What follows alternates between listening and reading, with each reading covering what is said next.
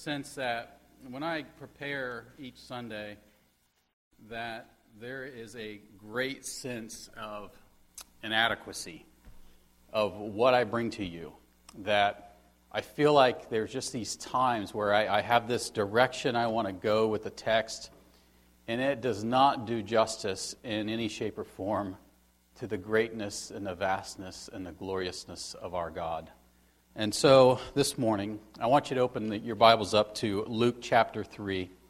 Under that context, under that pretense, we are coming to an absolutely monumental passage here this morning in Luke chapter 3, because in just these two verses that we're going to be looking at, in verse 21 and 22, there is this incredible amount of rich theology and doctrine that we can glean from right here alone. And to be honest with you, I had to cut it off. It's just like there was so much here that we could absolutely just spend weeks upon weeks just in this passage. And we've got a lot of questions that come to mind when we look at this. We've been going through the Gospel of Luke since the first of the year.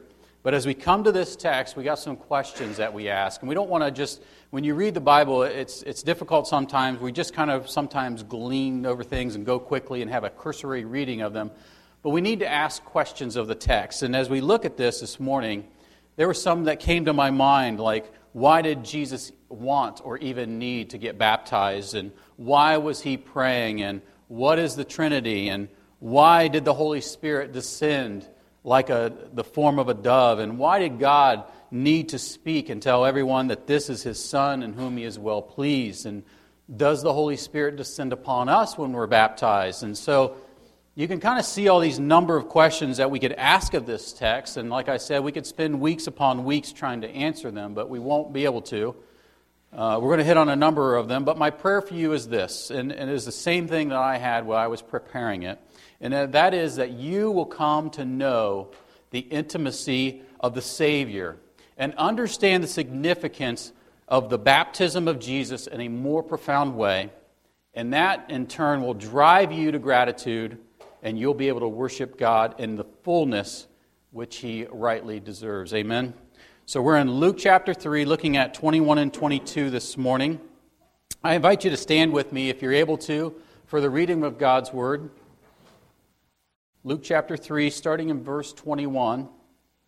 And God's Word says this: Now when all the people were baptized, Jesus was also baptized, and while he was praying, heaven was opened, and the Holy Spirit descended upon him in bodily form like a dove, and a voice came out of heaven: You are my beloved Son, in you I am well pleased. Let's pray.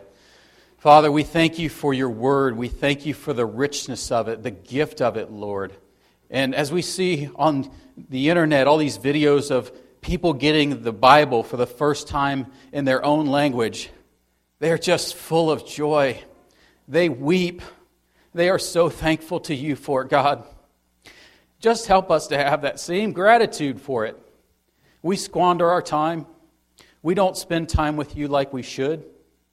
We don't read your word and desire to know you more, Lord, but this morning, help us to do that. Help us to have a passion to know you intimately like you know us intimately. We just pray all that in Jesus' precious name. Amen.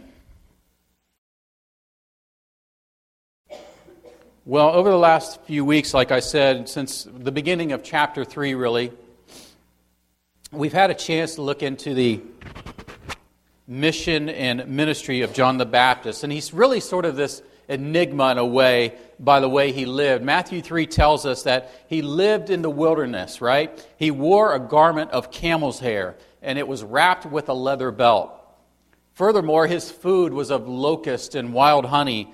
And he would have been the ultimate TV reality star, even before, and would have surpassed bizarre foods and what not to wear in the ratings business, right? But John lived a life that was solely dedicated to one purpose. And that one purpose was to prepare the people of God for the coming of God in the flesh, the Lord Jesus Christ, right? John 1:7 says that he came as a witness to testify to the light. And over the last couple of weeks, we've talked about baptism and how John was performing a baptism of repentance. And baptism wouldn't have necessarily been a foreign concept to them because the Jews are coming out to see John in the wilderness because it was the last step that would have been performed on a Gentile who was converting to Judaism, right? If you remember those three things we talked about last week, first thing they would have had to been done is to be circumcised. Secondly, they would have had to perform or bring an animal to the altar to be sacrificed to atone for their sin. And then finally, they would have had to have been immersed in water in the mikvah, where essentially it's a baptism pool. And it was symbolic that they had died to their Gentile ways and are living for Judaism. It was a long process. But John is immersing people in the Jordan River. And it was done to those Jews to demonstrate that the people had an inward change of heart. It was an external physical symbol to demonstrate an internal spiritual reality. And he was calling out the Jews because they were hanging on to the fact that they were the chosen people of God, right? They were Israel. They were hanging on to their family lineage. They were holding really on to secondary matters and weren't considering the primary matters. And the primary matter was that John the Baptist was confronting them with it, and he said that their sin was still in their hearts. So he called them to repent or turn away from their sin and turn towards God.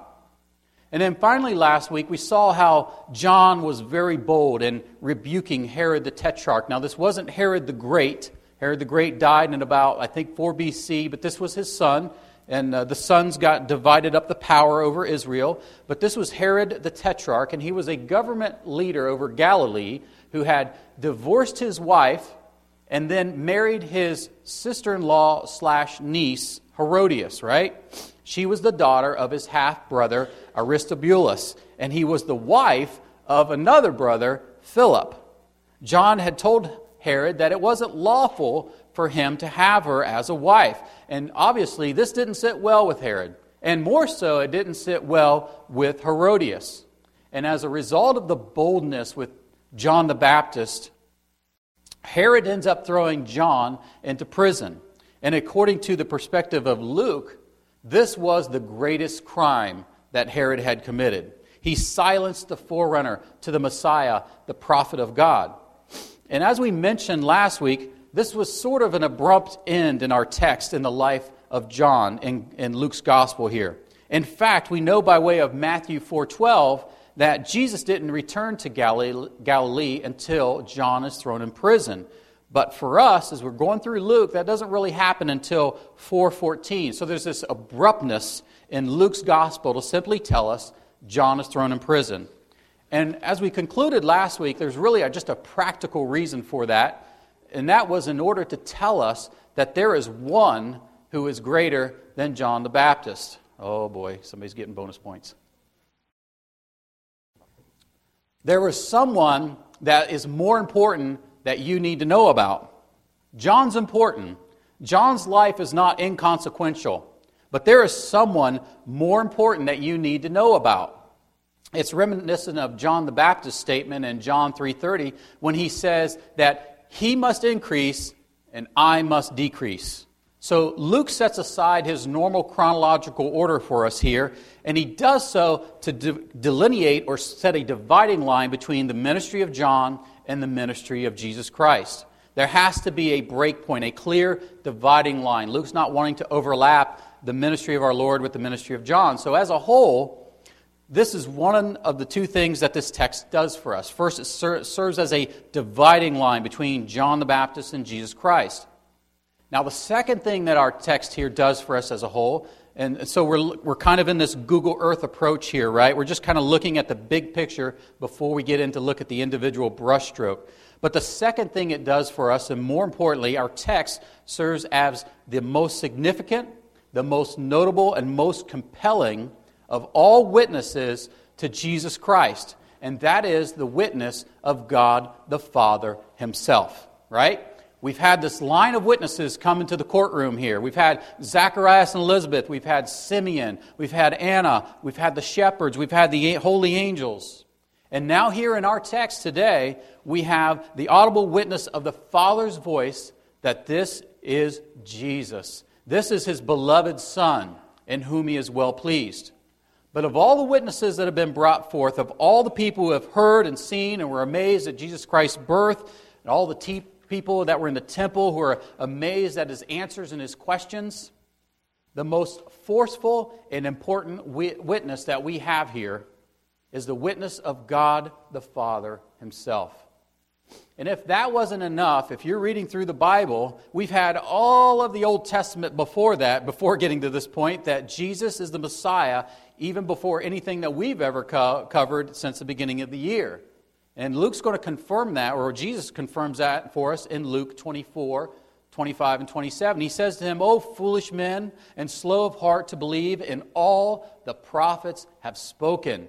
Was it not necessary for the Christ to suffer these things and to enter into His glory?" Then, beginning with Moses, and that's typically a euphemism for the first 5 books of the Bible, the Pentateuch, or the 5 scrolls, right? Beginning with Moses and with all of the prophets, He explained to them the things concerning Himself in all the Scriptures. Excuse me. But our high point here, our most notable testimony, is right here in the Father Himself. Now, we've got more to say about this later in detail, but I just want you to see this in kind of a big picture way. This is sort of the high point of witnesses that Luke has recorded for us. So in our text today, looking at verse 21, first of all it says, "Now when all the people were baptized, Jesus was also baptized." So let's stop right there for a second. First of all, it says that all the people were baptized. This does not mean that every single person that came out to John was baptized. All does not refer to every single person who heard the message of repentance and who listened to John's preaching and responded to his call and was baptized. Now, how do we know this? Well, if we flip over and look at Luke chapter 7, I want you to flip over there with me. Luke chapter 7, and starting in verse 28. Luke chapter 7, starting in 28, he says, "I say to you, among those born of women there is no one greater than John, yet he who is least in the kingdom of God is greater than he." Verse 29, "When all the people and the tax collectors heard this, they acknowledged God's justice, having been baptized with the baptism of John." There it is again, all the people. But look in verse 30. It says, "But the Pharisees and the lawyers rejected God's purpose for themselves, not having been baptized by John." So all the people, right there, we're told that Pharisees and the lawyers were not baptized by John. But I want you to notice real quick there in verse 30 that it was not necessarily a rejection of John, but ultimately it's a rejection of God Himself. And this is crucial for you and I to realize when we share the gospel with someone and when you tell them their spiritual condition before God and their need for Him and they reject what you have to say. They may be rejecting you a little bit in truth. They may be rejecting what you have to say, but you have to understand that ultimately when you give them the truth from Scripture, they're rejecting God. But back in our text, let's flip over to Luke 3. It says that all the people were baptized. It doesn't mean that every single person was baptized. This is hyperbole for those of you who are English geeks. And the crazy thing is, I'm not a big English guy, all right? But a hyperbole is an exaggerated statement that's used to make a point. But what it shows is that there was a large number of people that responded, not the total number of people. A large portion out of the many. It's like us saying that everybody's coming to Grace Fellowship Church, right? It's kind of a generalized statement. Certainly there's more people here than what we would have ever expected, but it doesn't mean that every single person is coming. But what this also does is that serves as a building block for the next part of the sentence in verse 21 there, in that Jesus was also baptized. Now, if we compare the account of Matthew and Mark, the first thing we notice here very quickly is the brevity, to say it mildly, of Luke writing into the baptism of Jesus. Luke doesn't record for his most excellent Theophilus the interaction between John the Baptist and Jesus Christ. And we've seen a number of passages from Luke with the brevity of words usually indicates a more priority or a higher priority in content. He's getting to something. He's being succinct in order to get to the good stuff. He's letting us nibble on the appetizer so that we can get to the main course. But we asked the question this morning, why did Jesus want or need to get baptized? In order for us to answer that question, we've got to look back at Matthew chapter 3. Flip back a couple books. Matthew chapter 3. Put your ribbon marker in Luke 3 and go to Matthew 3. And we're going to look at starting in verse 13. In Matthew 3 and verse 13, we have the account of the baptism of Jesus from his perspective. In verse 13, starting there, it says, "Then Jesus arrived from Galilee at the Jordan, coming to John to be baptized by him. But John tried to prevent him, saying, 'I have need to be baptized by you, and do you come to me?' But Jesus said to him, 'Permit it at this time, for in this way it is fitting for us to fulfill all righteousness.'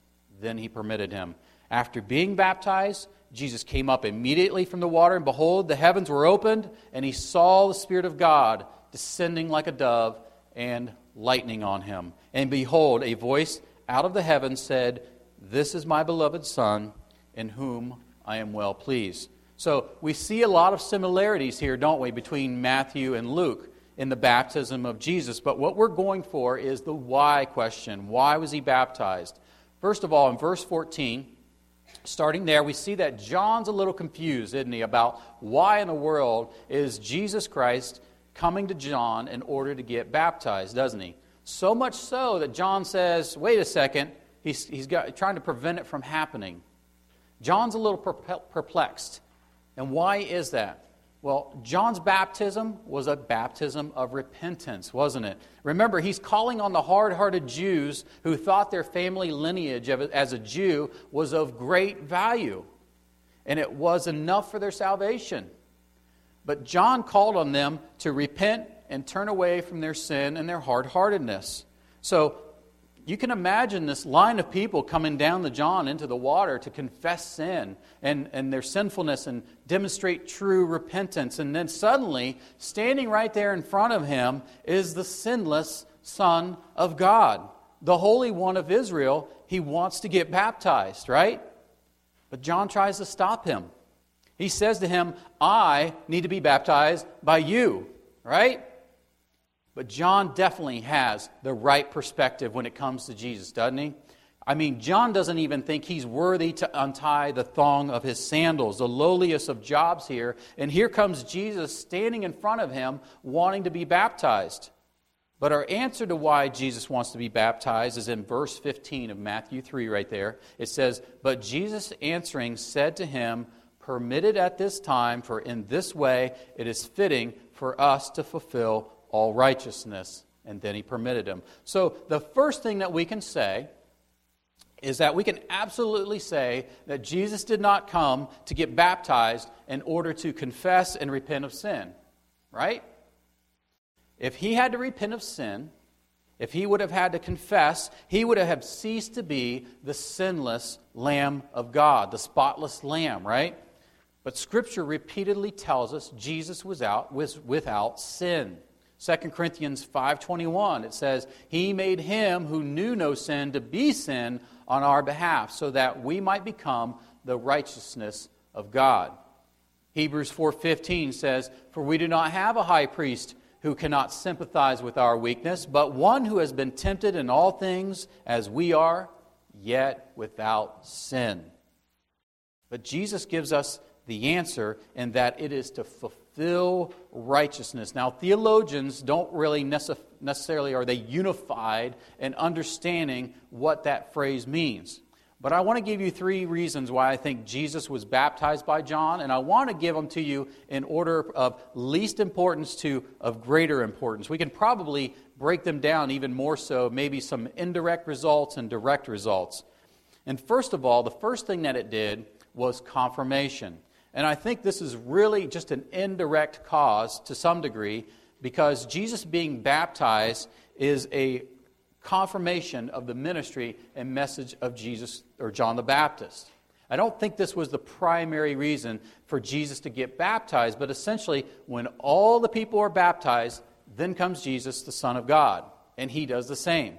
Essentially, Jesus being baptized endorsed what John was saying and doing, that people needed to repent. People needed the righteousness from the inward part of their being. John wasn't calling on the people to do good deeds, but to have a transformation of heart. So Jesus being baptized confirms that message. And if you think about us getting baptized as believers, it's really comforting, really, to us, knowing that Jesus, our Lord, He did it Himself. He commanded us to do it. And as Mark Dever says, it is one of the easiest commandments of Jesus Christ that you can follow by getting a little wet, right?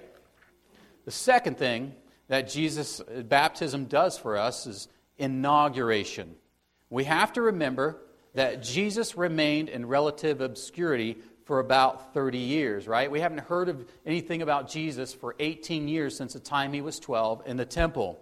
But this is the point that he begins his public ministry. He didn't walk around with a halo on his head like the velvet oil paintings on the west side of Columbus, right? He didn't do any miracles yet. He didn't wear a t-shirt that says, "I'm the original homeboy," right? But we're going to see later in Luke 3 that this is just the beginning of Jesus' earthly ministry. And though this is really the end and the pinnacle and the high point of the ministry of John the Baptist, this is only just the beginning of the ministry of Jesus Christ. So, John the Baptist exiting stage right.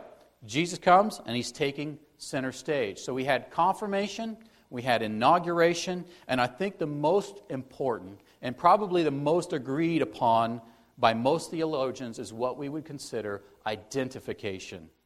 So although Jesus was sinless and was baptized as the Messiah, and although his baptism serves as an inauguration of his ministry, and although Jesus was anointed by the Holy Spirit upon his baptism, when he was baptized, he did so to express solidarity with sinners like you and I.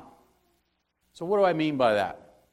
If you think about a union that's on strike, right? And they're marching around outside of a business, and they make their signs and their banners, and they get their barrel, and they get that fire going. Everybody's got to have a barrel when they're on strike for some reason.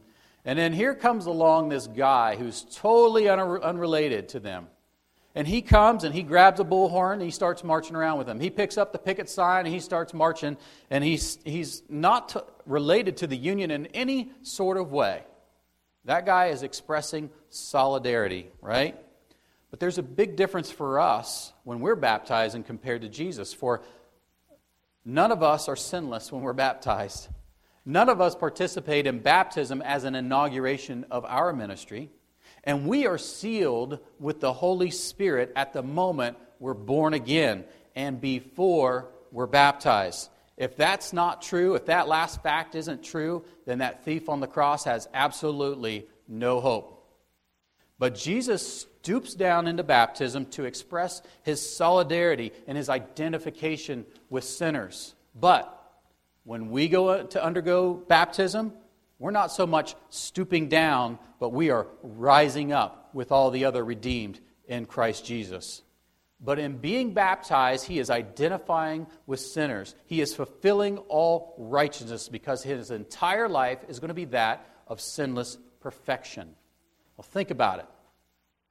He had to live his entire life perfectly so that he could identify with us, yet be without sin, so that at the appointed time, God's servant would be crucified when God had purposed and predestined to occur.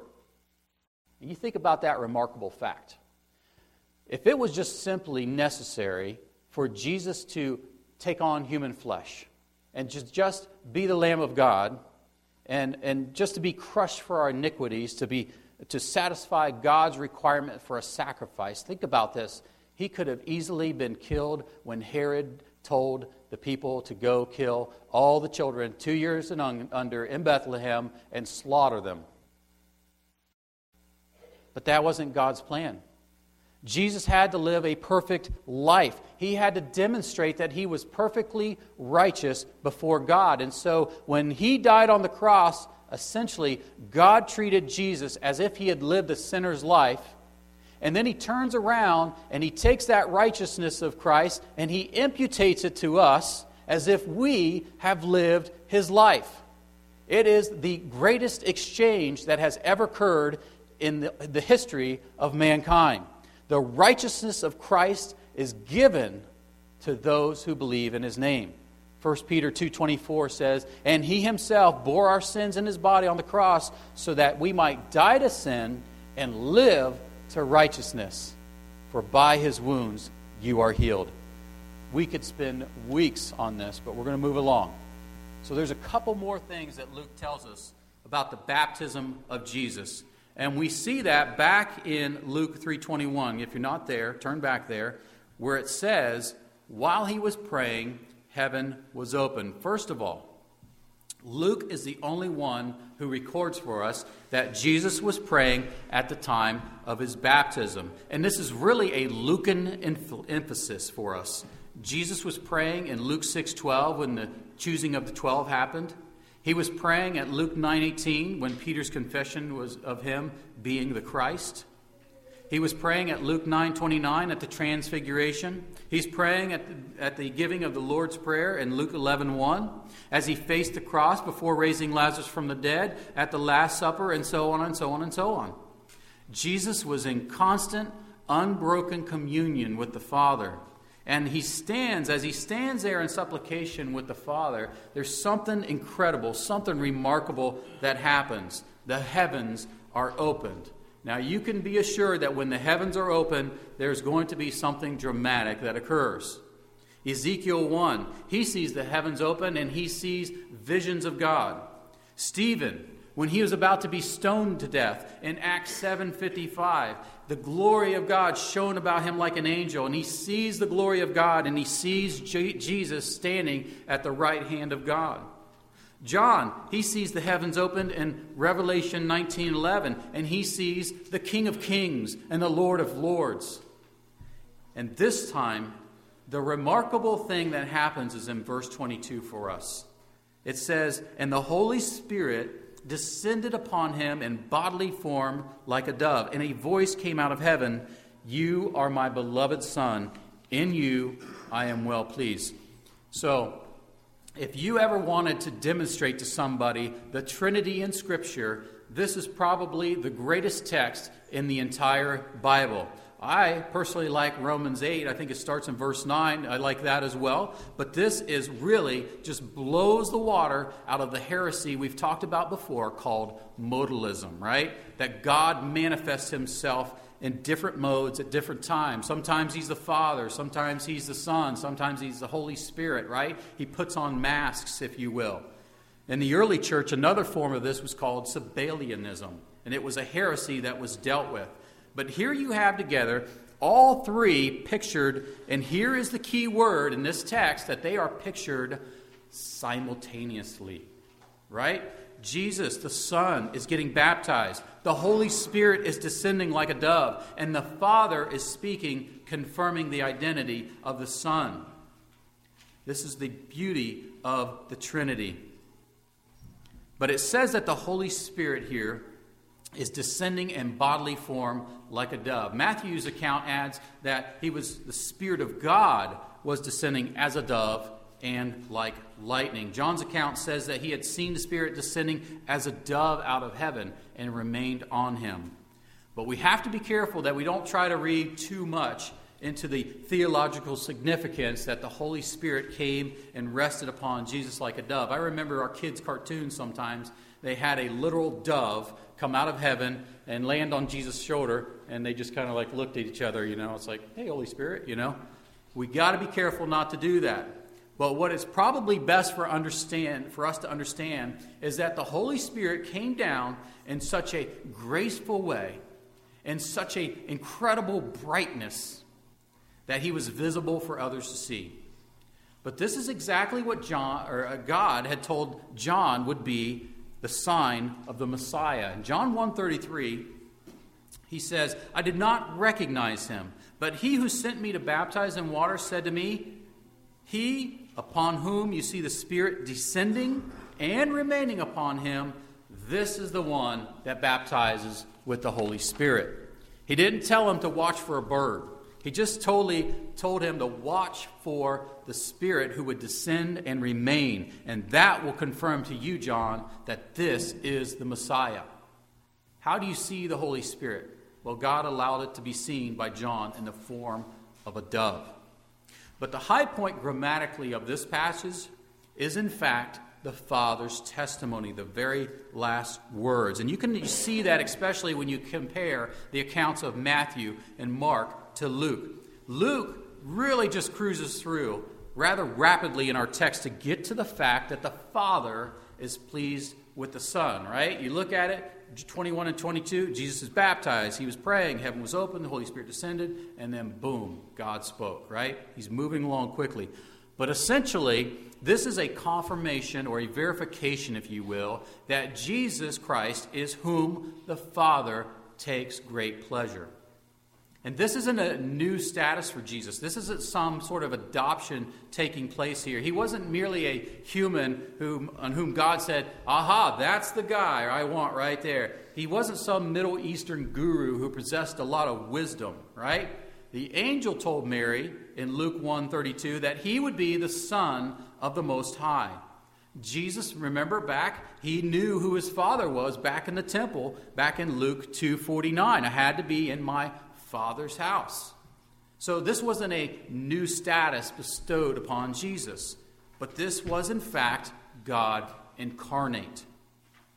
Colossians 2:9 tells us that, for in him, that is Jesus, all the fullness of deity dwells in bodily form. John 1:14 says that the Word became flesh.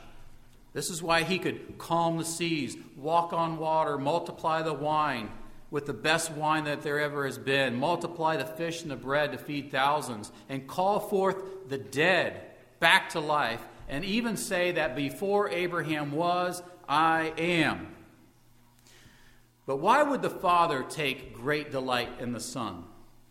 I asked this question before of some friends, and I got some varying answers. But I asked this question: what is God's greatest delight? What's God's greatest delight? Now you think about that for a second. If someone said, what is God's greatest delight? What would you answer them? Some answered creation, right? Because after God created it, he saw it and he said it was good. Some answered that God's greatest delight is man, since he made man and created him in his image. Some offered that God's greatest delight is in the salvation of a sinner, since the angels rejoice, right? All good things. But as a believer, think about the greatest thing you possess. Think about the only thing that you have that has eternal value. Think about the only thing that's going to matter when you die. Think about the only thing that's going to be able to keep you and sustain you and nourish you and comfort you. Now, hopefully as a Christian, you are sitting there and you are concurring with Paul, and you can't even compare any earthly thing to the surpassing value of Jesus Christ. He says in Philippians 3:8, more than that, I count all things to be loss in view of the surpassing value of knowing Christ Jesus my Lord, for whom I have suffered the loss of all things, and I count them as rubbish, garbage, so that I may gain Christ. Jonathan Edwards once said this. He said, the infinite happiness of the Father consists in the enjoyment of his Son. John Piper is helpful here as well. He says that, so when we say that God loves the Son, we're not talking about a love that is self-denying, sacrificial, and merciful. We're talking about a love of delight and pleasure. God is not stooping down to pity the undeserving when he loves his Son. That's how God loves us. It's not how he loves his Son. He is well pleased with his Son. His soul delights in his Son. When he looks on his Son, he enjoys and admires and cherishes and prizes and relish what he sees in his Son. The first great pleasure of God is his pleasure in his Son. So we could really say, if we put this in the context of the Trinitarian God, we could say that God's greatest delight is in himself. Since the Son is equal with God, eternally existent with God, the exact representation in bodily form, the image of God, we could say that God's greatest delight is himself. When God created the world, it wasn't because he needed anything. He wasn't lonely. When he made man, it wasn't because he had a sense of loneliness or longing. There was no deficient in his character or his being. He is perfect in his radiance and glory. He is eternally sufficient in and of himself. Think about it. Think about this. What could God dwell on that would be more enjoyable? What could God possibly delight in that would be more perfect? In the great expanse of this universe that we live in, I ask you this. What is more glorious? What is more perfect? What is more holy? What is more righteous and more wise and more beautiful than God himself? But even though God delights in his Son, the Son in whom he is well pleased, and even though God is and has never been in need of anything, we call this doctrine the aseity of God, right? The remarkable thing is this, that God created you, that God rescued you, that God loved you first so you could love him. And even though you were dead in your transgressions and sin, he made you alive together with Christ and raised us up with him in the heavenly places. And God has adopted you so that if you delight in his Son, that if you believe in your heart and you confess with your mouth that Jesus Christ is Lord, you are now a co-heir with Christ and have an eternal inheritance which is imperishable, undefiled, and unfading, which is kept in heaven for you. The same God that made the heavens and the earth, that knows your thoughts and your words even before you say them, even before they're on your tongue, and he's intimately acquainted with all your ways, is the same God who made you and rescued you.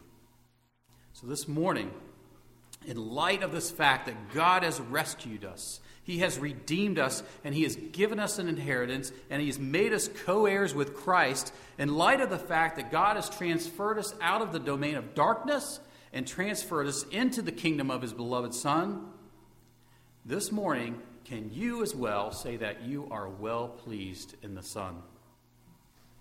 Can you say with Paul that everything that you possess, your status at work, the number of children you've born, your ministry status, your possessions, can you say that they are all rubbish? That's all trash compared to the surpassing value of knowing Jesus Christ. Do you delight in knowing God? Is your greatest pleasure contemplating and knowing and striving and abiding in Christ? When you get up in the morning, mom and dads, do your children see you click on the TV first? Do your kids see you get on Facebook first? Do they see you get on and start reading the news first more than they see you spending time in God's Word? Do you delight in the Son? If not, what can you do? What's the answer? You can pray. You can ask God to give you a delight for his Word. You can ask God to give you a passion for knowing Christ and making him known. And you can ask him for help for you to delight in the Son. Matthew 7 says, "Ask, and it will be given to you. Seek, and you will find. Knock, and it will be open to you. For everyone who asks receives. He who seeks finds, and to him who knocks it will be opened. Or what man is there among you, when his son asks for a loaf, will give him a stone? Or if he asks for a fish, he will not give him a snake, will he?